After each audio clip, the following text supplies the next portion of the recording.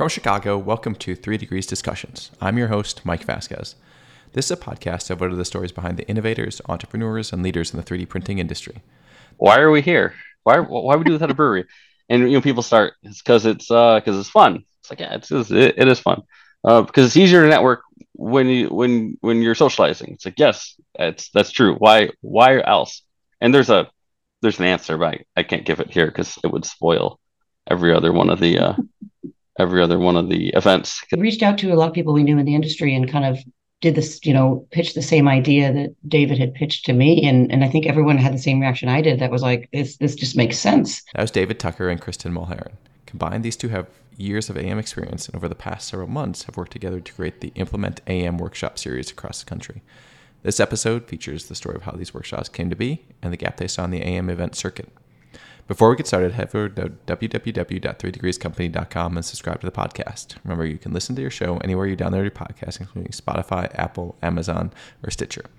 Also, if you or your company are looking for materials, qualification, or general AM support, reach out to the team through our website. Thanks so much for joining me, Kristen and David. Excited to talk about ImplementAM and all the work that you guys have been doing to put these events on around the country.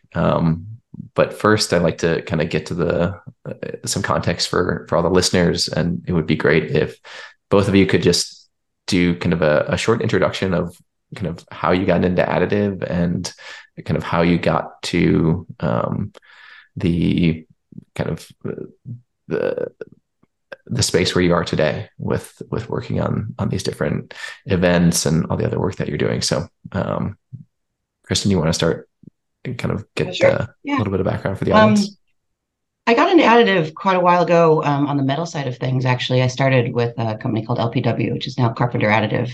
They do the metal powders for laser powder bed fusion. It was, I tell people always the same story. It was in the UK, and I moved to the UK, and about a month after I moved there, I went to Formnext for the first time, and I'll never forget when I walked in. It was that moment where I was like, this is an industry I will never leave. I knew it was it. That was where I belonged. It was really cool. So, since then I've worked all across the industry, from, the analytical equipment side at Thermo Fisher. I joined HP, which is where I met David back in, I think it's 2018 when we met back then. And that is when I moved over to the plastic side of the industry working on the MJF printer. I've since been a consultant for several years, my own company, working across the whole industry with service bureaus, software providers, materials people, end users. And just recently, I'm now just joined Hubble as the head of additive manufacturing technology, which has been really fun so far. It's been hectic and crazy, but really, really, really fun. So, what is Hubble? So Hubble is it's a big electrical solutions provider. So essentially, the simple way to say it is, if it's, they call it before the meter or after the meter. So, that being kind of like the utility poles. So, there's utility pole type stuff, and then there's stuff in your house. But pretty much everywhere you go, there's a Hubble product that you just don't know about. It's quite large when you're in the electrical solutions space. All right. David, you're up.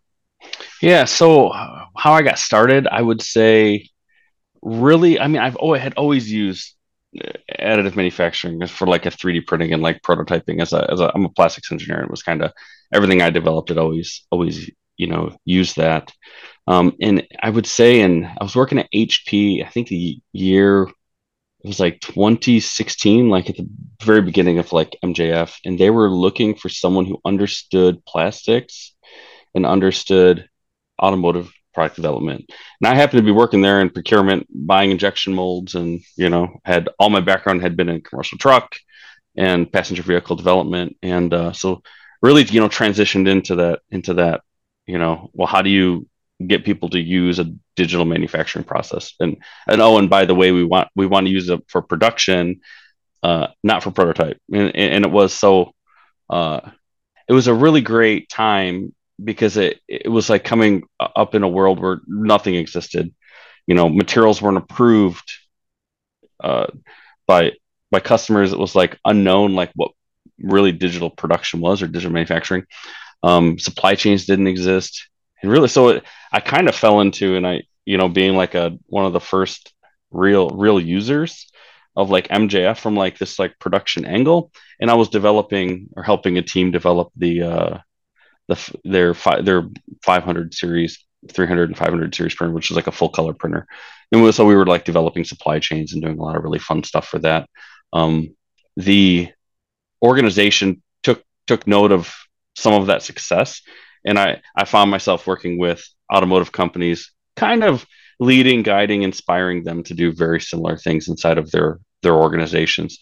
It really comes down to like, well, how do you operationalize a digital manufacturing process inside of an organization, right? Organizations need standards, operation procedures, and had a lot of fun doing that.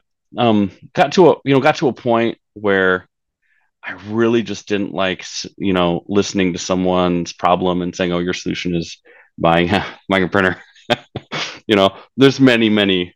You're listening to a problem, and it's like, going to that, to that solution. So, through my network and through really where I wanted to go, I took a really strong look at providing parts, and joined Forecast 3D at the time, being acquired by GKN, and started developing products and solutions that really were like that could resonate for an automotive company, and developed a couple things there, and really developed MVPs for them, tested the market, and had some pretty good success. Ended up having a brief stint at Stanley Black and Decker. We could unpack that and we could do a podcast just on that experience.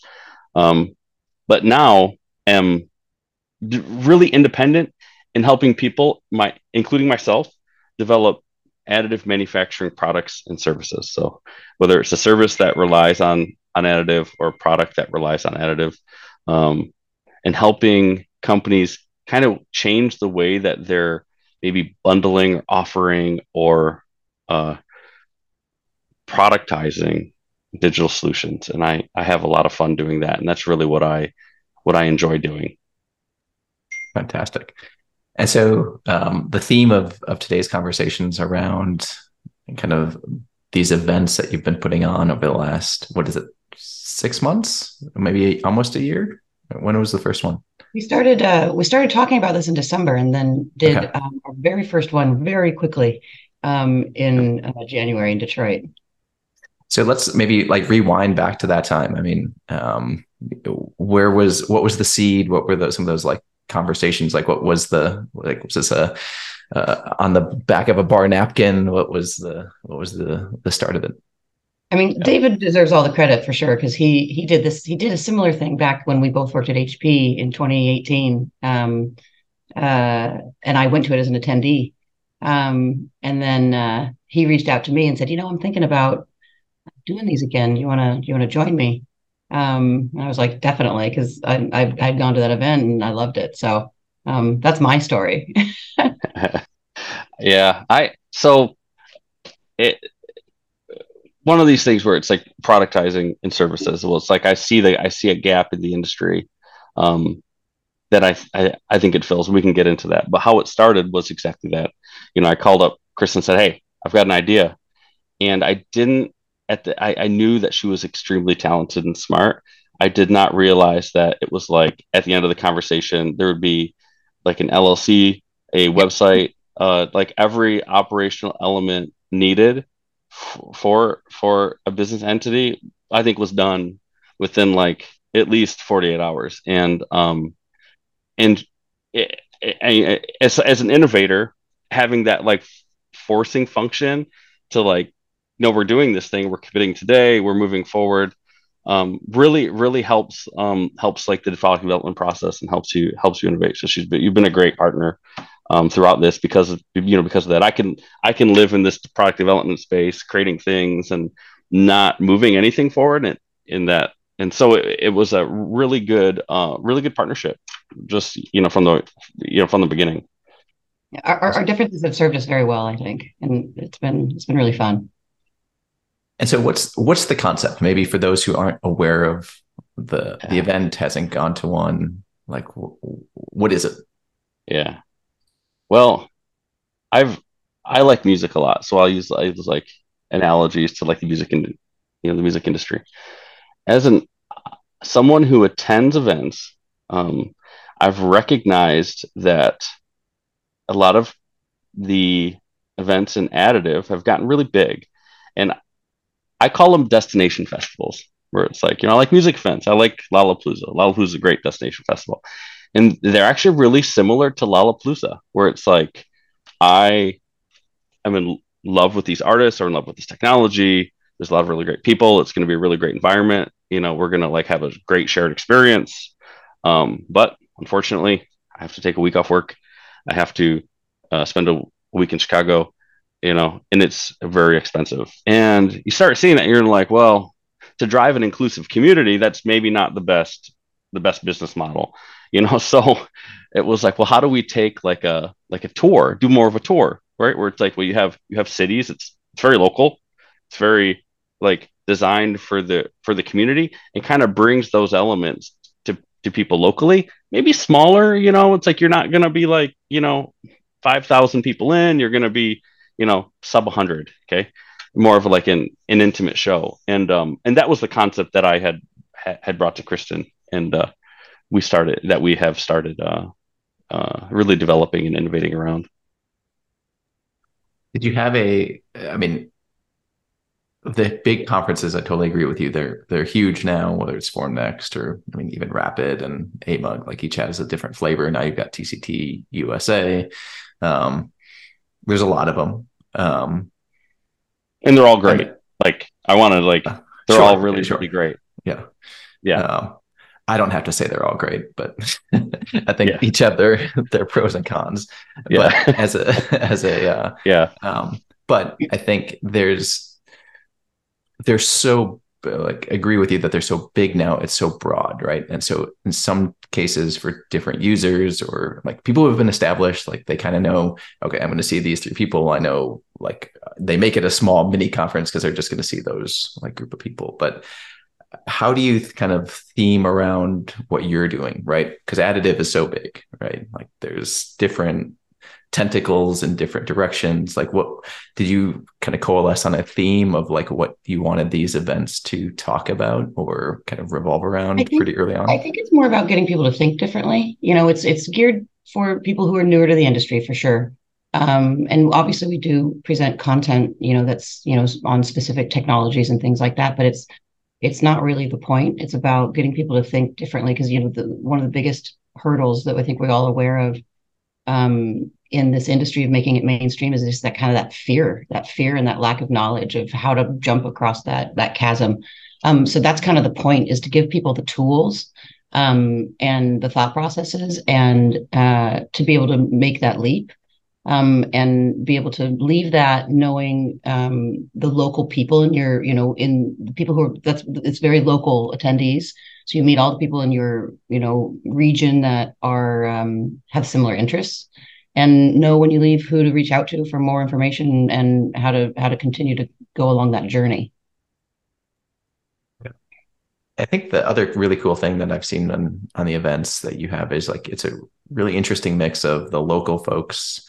And then you've got kind of this national group of sponsors or partners, right? Whether it's machine manufacturers or software folks that also engage in different ways. So you want to talk a little bit about how did that come about, or what was the special kind of sauce mix with getting kind of other like-minded people involved?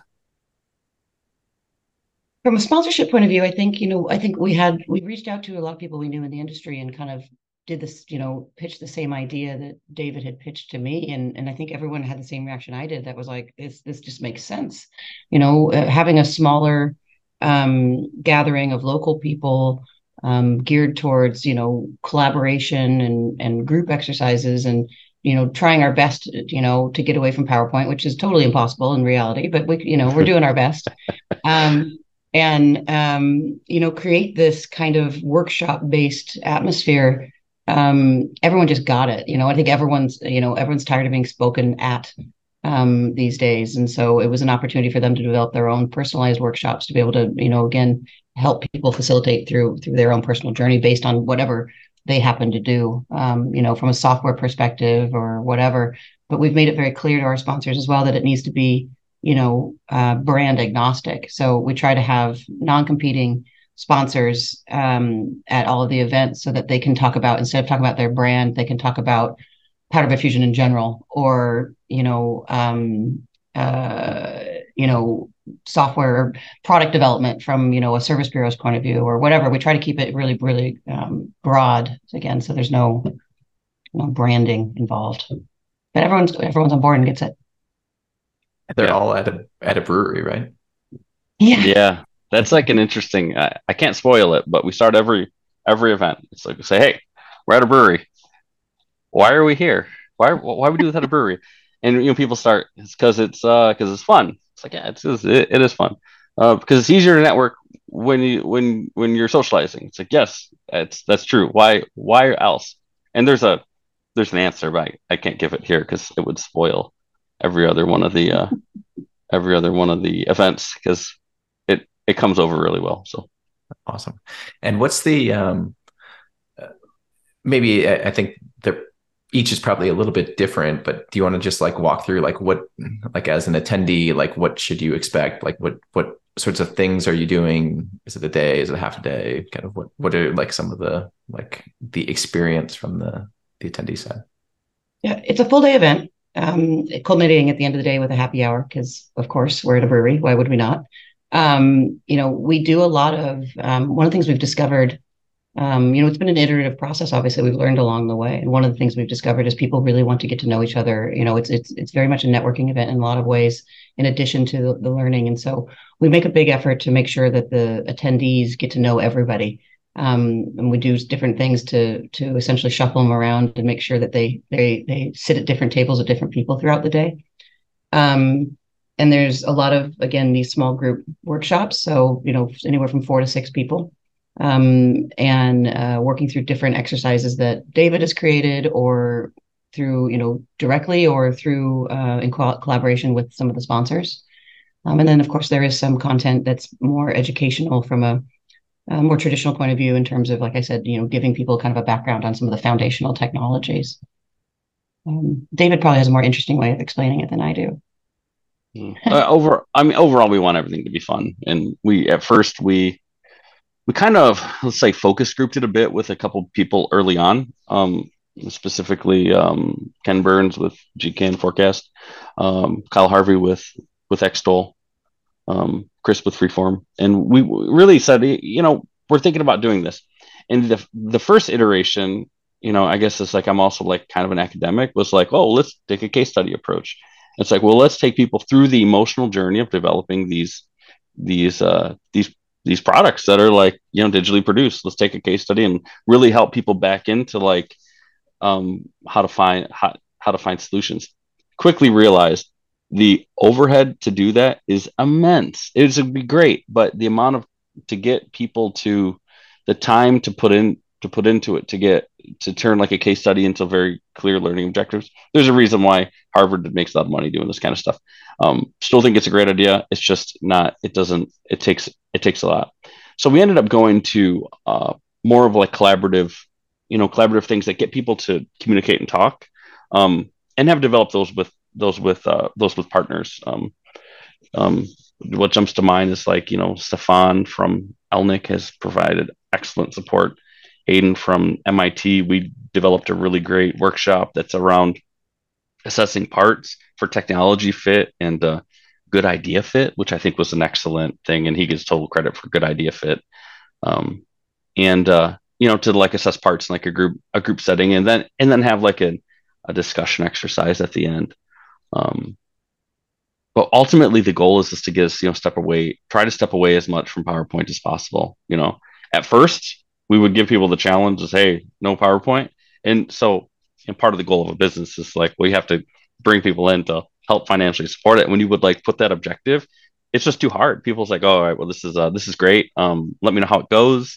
I'm gonna be out for this one. And and then we're like, all right, well, how do we make this like easily accomplished? Or maybe like build a beachhead, like something that's like, that's like simple, put some constraints on it. That's not so like, we're not going to use PowerPoint, so it's kind of a hybrid now. Some people show up with PowerPoints, and We try to like drive as much interaction as possible. It's like we'll have like reflective moments or something during that PowerPoint that like enables people to like talk.